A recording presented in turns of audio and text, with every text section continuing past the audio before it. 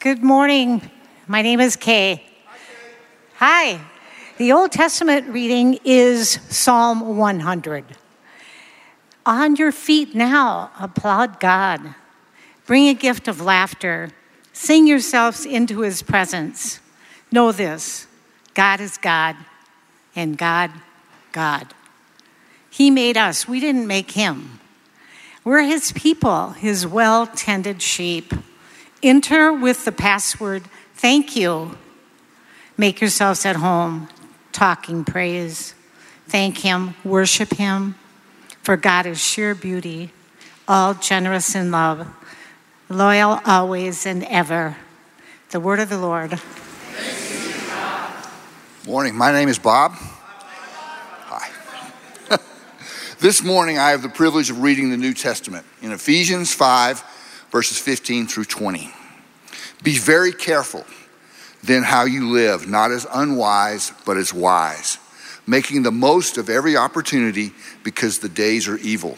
Therefore, do not be foolish, but understand what the Lord's will is. Do not get drunk on wine, which leads to debauchery. Instead, be filled with the Spirit, speaking to one another with psalms, hymns, and songs from the Spirit. Sing and make music from your heart to the Lord, always giving thanks to God and the Father for everything in the name of our Lord Jesus Christ. The word of the Lord. Hello, my name is Jill. Thank you for standing for the gospel reading found in John 4:23-24. Yet a time is coming and has now come when the true worshipers will worship the Father in the Spirit and in truth. For they are the kind of worshiper the Father seeks. God is Spirit, and his worshipers must worship in the Spirit and in truth. The gospel of the Lord. Good morning. You may be seated. My name is Pete. Okay, good. There you go. It's really good to be here this morning. Seeing all the fans reminds me of my early years in churches where they had the fans. They were funeral home fans. I hope yours is not. But I'm really glad to be here. I am the executive pastor of worship, have been for the last 5.5 years for New Life Church. My role has been to work with all the creatives, all the songwriters, all the worship leaders, to bring them to a common table so they have a common language about worship and what it is we're doing. So it doesn't become just a platform thing, it becomes a presence thing. We have gathered because the presence of the Lord is among us. And so that's why we're here, even in the heat. I know the presence of the Lord is here because you're here. So my goal this morning is to honor what Pastor Glenn, who is a friend, and Pastor Jason Jackson, who's also a friend, asked me to do. They asked me to speak about worship and the church. And I love those two areas because I've given my whole life to serving the local church. It was not my original intent. I wanted to be a musician full-time. I am a songwriter, but I wanted to be in the music realm and work there for many, many, many years. I worked with Integrity Music for 10 years or more in Mobile, Alabama.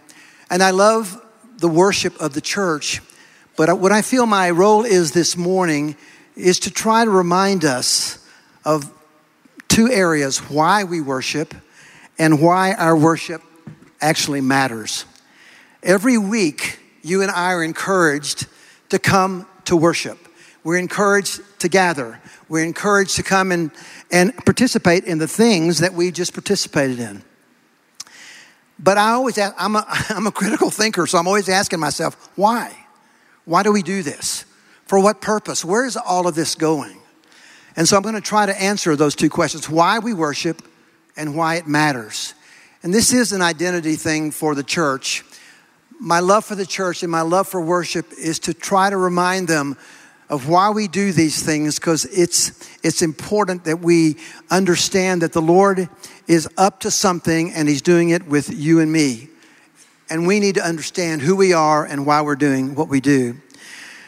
Let's pray together. Lord, thank you for this morning, for this place, for your will being done in this place, for the leaders you've placed here, for Pastor Glenn, for Pastor Jason, for all the leaders that are here in this local church. Lord, thank you for them, for their labor over these 10 plus years. I pray you would continue to bless them and bless us this morning with your word. Holy Spirit, teach us. Teach us all. Help us to have something we can take home, that it beds itself in our DNA. A word, an idea, an insight, a challenge, that when we go home, Lord, you'll continue to speak to us long after these moments have passed. We pray these things in the name of the Father and the Son and the Holy Spirit. Amen. As I've traveled around the world and traveled domestically in the United States, I've seen a lot of different approaches to worship. And I've always tried to find what people mean when they say worship. If I were to take a microphone and meet you outside and ask you as you came in, what is worship? I would probably get as many different kinds of ideas as there are people. And so I think it's important for us to try to encapsulate and capture in some way, some practical way, some working way, what it is we're doing. I've discovered that the perceptions of worship that I've seen over time really boil down to about 6. A lot of people come to our meetings on Sunday morning thinking it's just a Sunday morning program. It's an hour or 90-minute time to slice out of your week to come and be together, to receive ministry, to give ministry, to hear, to listen, to give. But they block that time out of the week, and then they go on with the rest of their lives. So it's a Sunday morning program. For other people, worship, another perception of worship, has to do with what I would call a preferred style of music. There's been a big fight about this over the years. For some people, it's got to be contemporary. For some people, it's got to be traditional. For other people, it's got to be classical. For other people, it's got to be alternative kind of music. And for some, it's got to be a combination of all those kinds of things. But they won't go to a local church unless the music is something that they prefer. Others go to church because they have a reverence for what I call ancient practices. Like here, I love this place because of its reverence for ancient practices, where we try to use Christian symbols and ordinances and sacraments to explain the inexplicable. It's called liturgical. I love that element that's in our churches today. But some won't go to a church unless it's just that. Others will only go to church if you have effective communicators, good preaching, good teaching, good doctrine, sound doctrine. New Life Church downtown, you are blessed with the communicators that you have here. You are really blessed. Glenn Packiam is a phenomenal communicator. Jason Jackson is a phenomenal communicator. And I've worked with them long enough to see them as young prophets for this generation. You're blessed. I travel all over the place. You are really, really blessed. For other people, they believe that church must be totally about emotional freedom. That is, for them, worship is a no holds barred, unrestrained, spirit-directed spontaneity. Those meetings tend to go on and on. And I've been to some of those meetings. I once saw a YouTube video of a church that was singing I Exalt Thee, and they sang it for 30 minutes. Even I got bored after 5 minutes. Other churches really look for emotional restraint. That is, for them, worship is silence and reflection and confession, everything being done decently and in order. But what really amazes me about the church is that in the same room, in the same building, you can have people on the same row experiencing something different. You can have one person saying, this meeting is boring and irrelevant. Now, they won't say that. While somebody else down the aisle is saying, man, God is in this place. So what is worship? All of these ideas or approaches to worship have value and they're true to some extent, but they're fragments, I believe, of a larger vision, chapters in a larger story. So I'd like to share with you this morning a few descriptions of worship, what I call working descriptions of worship that may give you some language to think about what we do on a Sunday morning, what we do when we gather. The first description of worship that I want to give you is simply 2 words: love expressed. That's simple to understand. Whatever we love, we're going to express our love for them. If you're married, you're going to express your love to your spouse. If you love anything, and there's Bronco fans all over the place. I've watched them express their love for the Broncos in all kinds of colorful ways. But whatever we love, it's natural for us to express ourselves in some way towards the one or the thing that we love. Another description of worship that I have found helpful is transformation through adoration. You become like whatever you adore, whatever you love, whatever you give your attention to, whatever you spend your time with, whatever you give yourself to. Over time, you will begin to be transformed by that attentiveness. I can say to you that in my marriage, and we will be married, believe it or not, next month, 49 years, that I have changed because of my wife. That looking into her face and loving her, trying to love her better, and learning from her has changed who I am. I have become a better me because of her. So that's what this means, a transformation through adoration. Another description is worship is an atmosphere. It's an atmosphere that welcomes God and makes room for his mighty acts. It's an expectant atmosphere. You come in expecting for the God that you believe in, the Christ that has died for you, the Holy Spirit that is present, to be active in the room. When I come to worship, I don't come to hear the band. I come to hear from the Lord. I need to hear from the Lord if I'm going to be a good servant of God. So worship is this atmosphere that says, you're welcome, God, to do whatever God does. To heal, to forgive, to restore, to encourage, to exhort, to lift up. But the description of worship that I want to work with this morning is this description. Worship is responding to all that God is with all that we are. Worship is responding to all that God is with all that we are.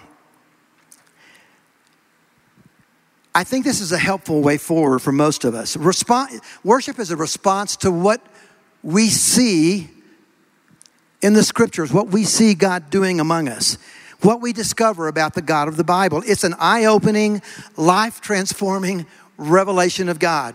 That makes sense to me. In Jesus Christ, God has demonstrated beyond question, in my mind at least, that he is personal. Would you agree? That he's knowable, or else you wouldn't be here. He's available. He's powerful. He's miraculous. He's forgiving. He speaks to us. He leads us. He sustains us. He heals us, and on and on and on we go as we look through the scriptures. So what should a worshiper do when they encounter this kind of God? Worship is more than a simple accumulation of biblical facts about God. Worship is a response to all that God is and does from us. We respond to the goodness of God. I think the scripture offers us a window into how we should respond with all that we are. And that it comes from our text this morning. So I want to review the biblical models that we've read this morning. In Psalm 100, if you read Psalm 100, you find that in verses 3 and 4, we are introduced to all that God is, or the why of worship, which is he is God. Newsflash, we are not. He made us. We belong to him. He is good all the time, and his love endures forever. In fact, his faithfulness outlives us. In verses 1, 2, and 5, we see the psalmist's response to all that God is. Joyful shouting. Another translation says joyful noise. If you can't shout well, noise will do. Glad worship, joyful songs, singing, thanksgiving, and praise and blessing. He is our shout. He is our gladness. He is our reason for joyful singing. He is the reason for our glad service and worship. He is the reason that we're here doing what we're doing. I was watching it was a 3-hole golf tournament, and there was a special, a big prize, I think a new car, if you got a hole-in-one on this par 3 hole. And I watched these 4 or 5 guys on the tee off, and they were obviously scratch golfers. They were really good. But this one guy, this young guy, he hits the ball, and it goes right into the hole. And they go crazy. They go the whole length of that green to the hole, jumping and leaping and praising God. No, I'm sorry. Jumping and leaping because of a white ball goes into a hole. It seems to me that our gathering here has as much or more significance than those kind of moments. And I watch how people respond at Broncos football game, and I wonder if they went to church this morning and just sat jammed in their skin. We have a message and a God who creates in us this desire to worship him with all that we are. In Psalm 103, and we find in verse 3 and following, we're reminded again of all that God is and does. Again, the why of worship. And he goes through this whole list of things that God does.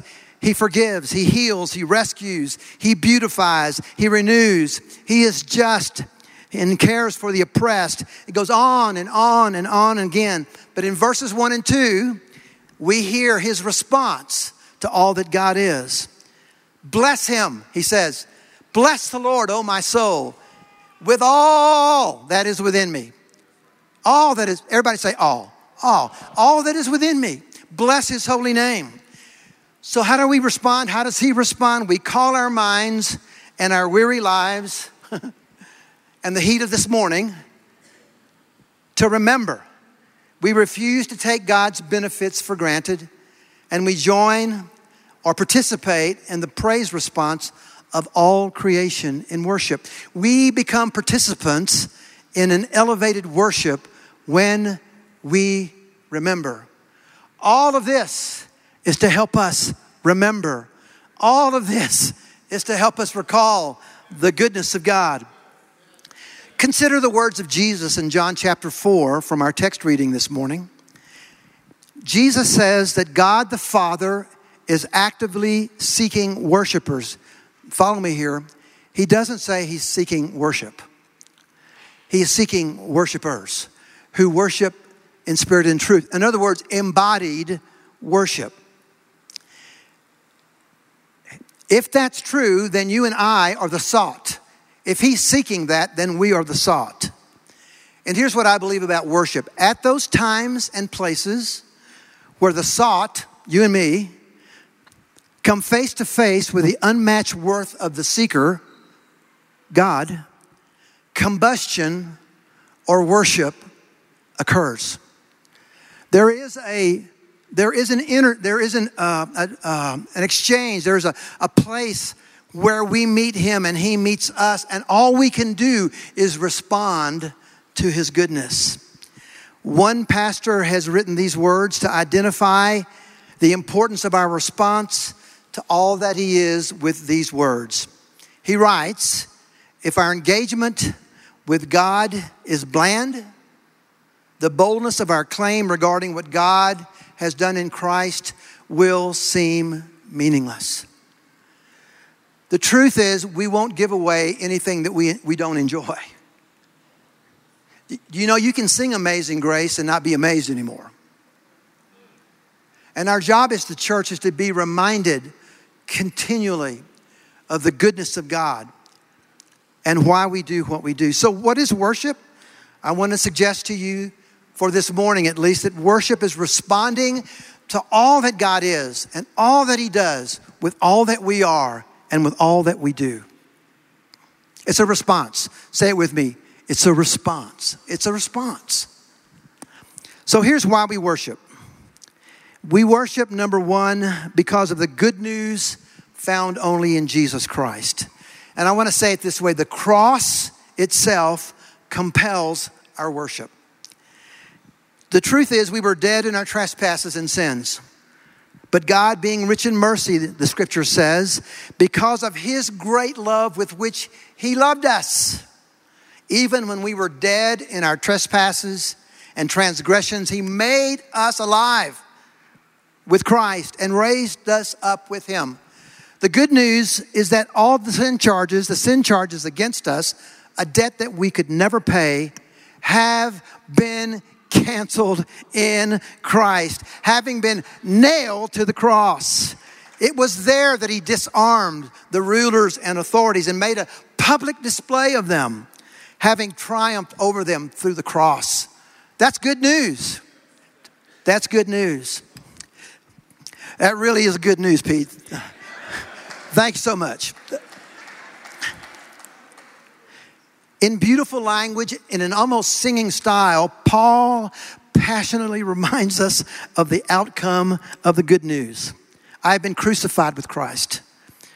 It's no longer I who live, but Christ lives in me. And the life which I now live in the flesh, I live by faith in the Son of God, who loved me, loves a lot in this passage, and gave himself up for me. In short, we are free to become all he died for us to become. Men and women who continually offer up a sacrifice of praise to God. The fruit of lips, let me say it this way, the responsive lips that give thanks to his name. We worship, number 2, because we are created for worship. One of the worship leaders this morning mentioned this morning. I believe that his eternal plan, his saving plan, beautifies us. I think to worship anything else disfigures us. Did you hear what I said?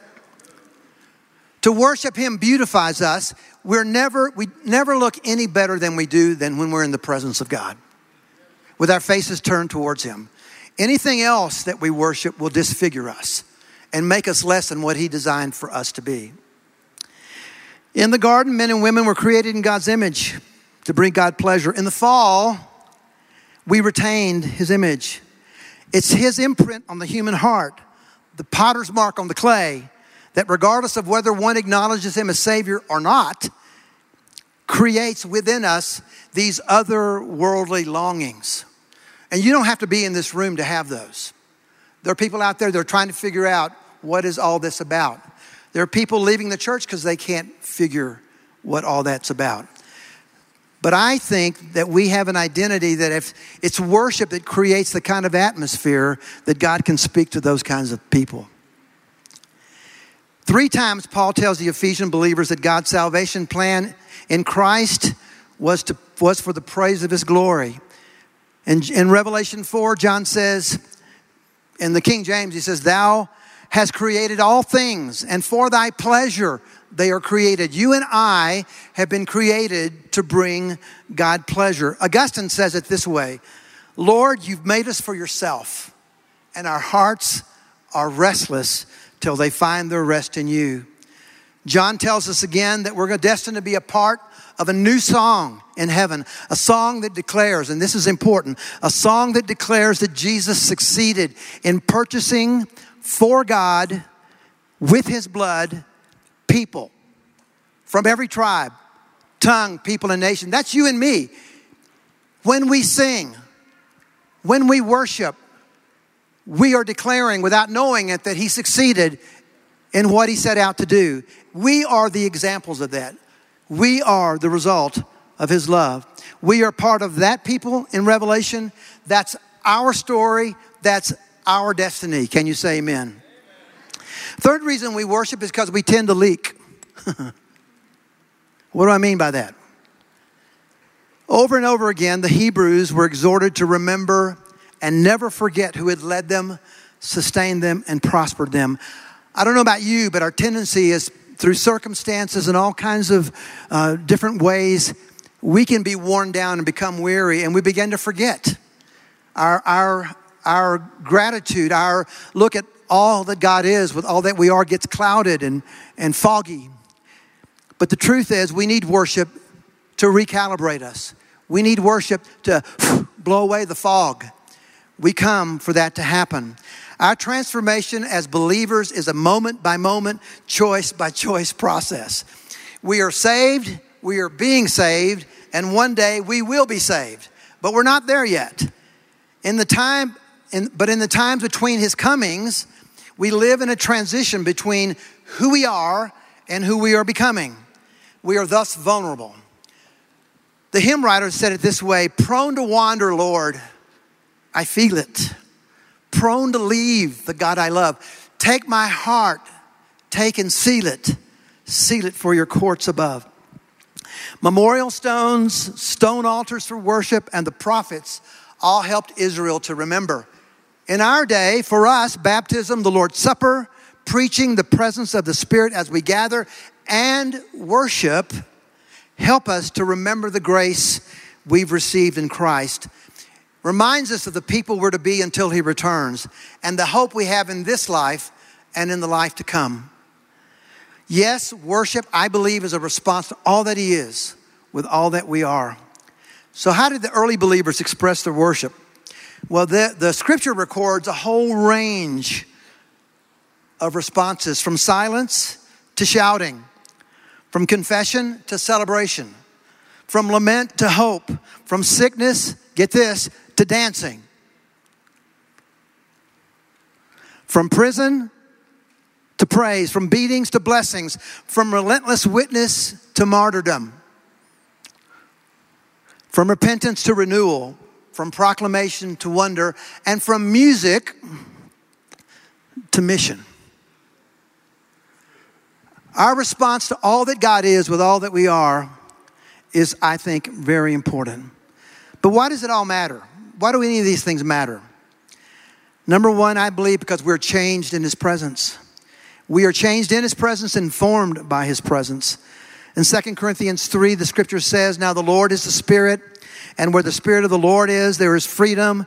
And we who with unveiled faces all reflect the Lord's glory are being transformed into His likeness with ever increasing glory, which comes from the Lord who is the Spirit. Let me say it simply.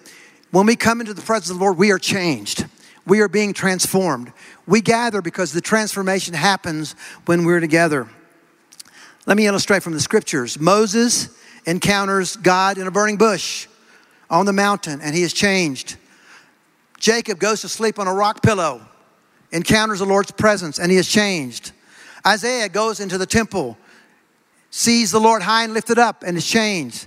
The Samaritan woman meets Jesus at the well and walks away changed. The Holy Spirit comes to the church in Acts chapter 2, and the disciples who were cowards and ran away are now changed. Paul meets Jesus and is changed. Paul and Silas are in jail. They're not trying to figure out how to break out. Instead, they're worshiping and they're singing hymns. And what happens? The prison keeper and his family are changed. Paul says in 1 Corinthians 14 that even unbelievers, people who don't believe, when they come into dynamic worship, are changed. And they say, surely God is in this place. The senior citizen John, who's sitting on the Isle of Patmos in prison, somewhere around 90 years of old, most scholars believe, he's in prison on this island. I've been there. I've seen where they say he was. In that place, he sees the worship of heaven, and his imprisonment becomes a place of glory. Theirs is my story too. So we worship is important because of what God is doing among us. Number two, worship is our declaration of allegiance in the face of a defeated yet determined enemy. In Revelation chapter 12, Message paraphrase, Eugene Peterson translates these words. Then I heard a strong voice out of heaven saying, salvation and power are established, kingdom of our God, authority of his Messiah, the accuser of the brothers and sisters thrown out, who accused them day and night before God. They defeated him through the blood of the Lamb and the bold word of their witness. They weren't in love with themselves. They were willing to die for Christ.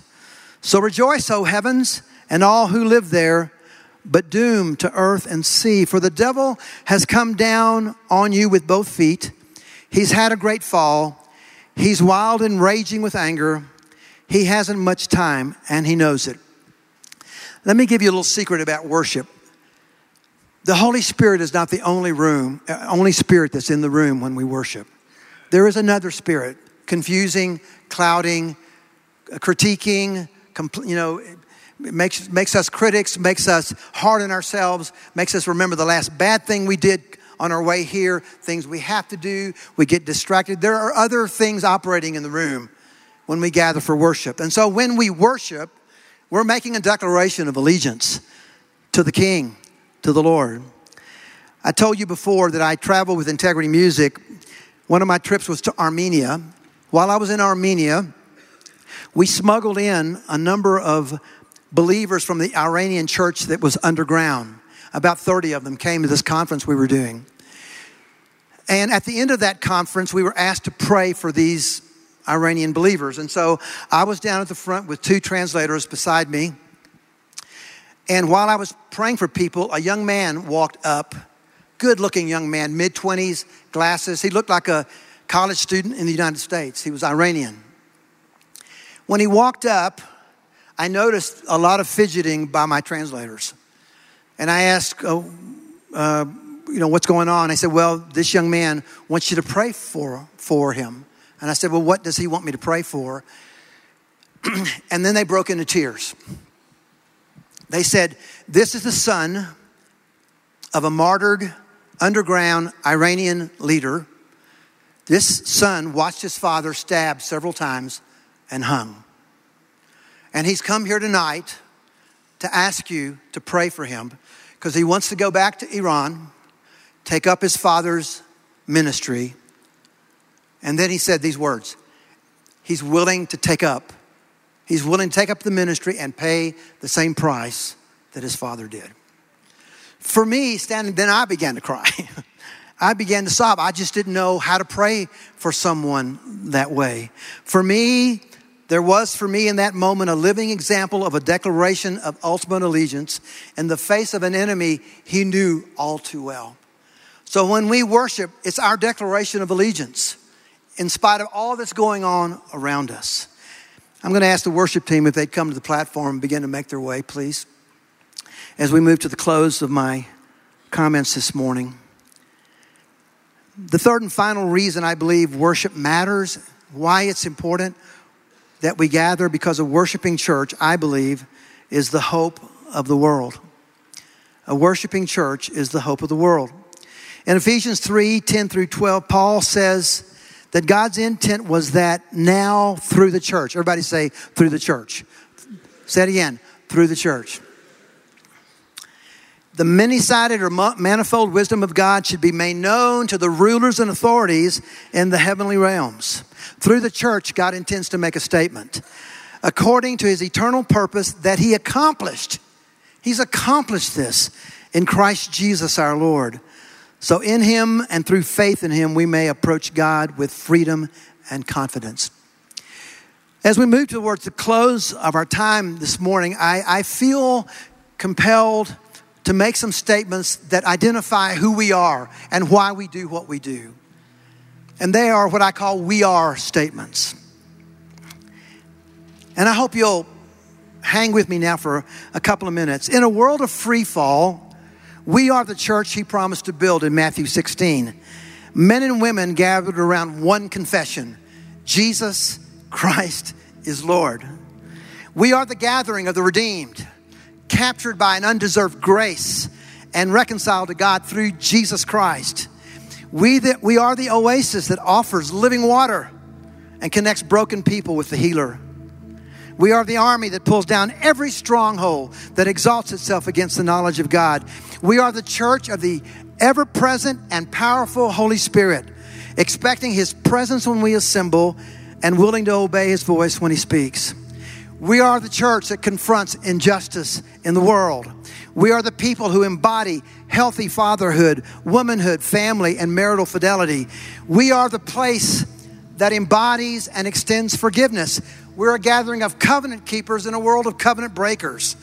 We are the disciples of salt and light, creating a thirst for God's gracious reign and offering a way home to the prodigal.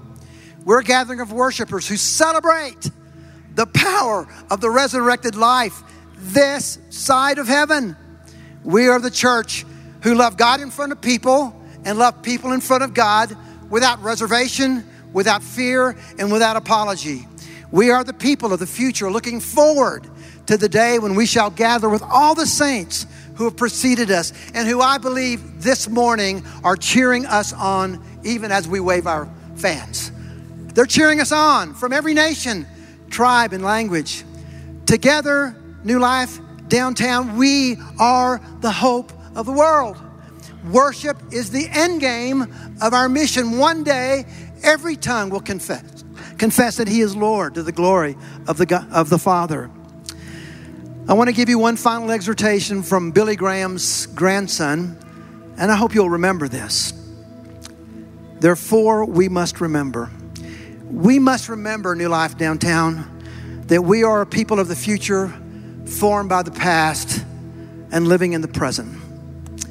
We must remember that our citizenship lies not only in Colorado Springs, but in the city whose foundations, whose architect, is builder, is God, not man. We must remember that in our worship, while contemporarists operate with their heads fixed frontwards, never looking over their shoulder at the stock from which they have come, and traditionalists operate with their heads on backwards, romanticizing the past and always wanting to go back. The church, us, you and I, in contrast to both extremes, is called upon to be a people with spinning heads. Learning from the past, living in the present, and looking to the future. We must remember that it is our unique responsibility and privilege to remind our culture that this world is not all there is, and that they are not left to the resources of this world to satisfy their otherworldly longings. My reading of Scripture and serving the church has convinced me that we are more than a social gathering. We are the people of God. Can you say amen? Worship is more than a spectator sport. Worship is our response to the living and powerful presence of the resurrected Christ here among us this morning. While you listen to me this morning, the angels are still singing around the throne. They're still joined by saints and martyrs from every nation who once lived and breathed the same air as you and I do. When we worship, the membrane between heaven and earth grows thin. Our voices join theirs, even as our future is theirs. As we prepare for the table of the Lord this morning, let's respond to all that God is with as much of ourselves as we are able to this morning. Or as Eugene Peterson has said in his translation of Psalm 100 that we read earlier, he encourages, let's bring a gift of laughter, an applauding heart, and sing ourselves into His presence. He is worthy. He is worthy indeed. Micah?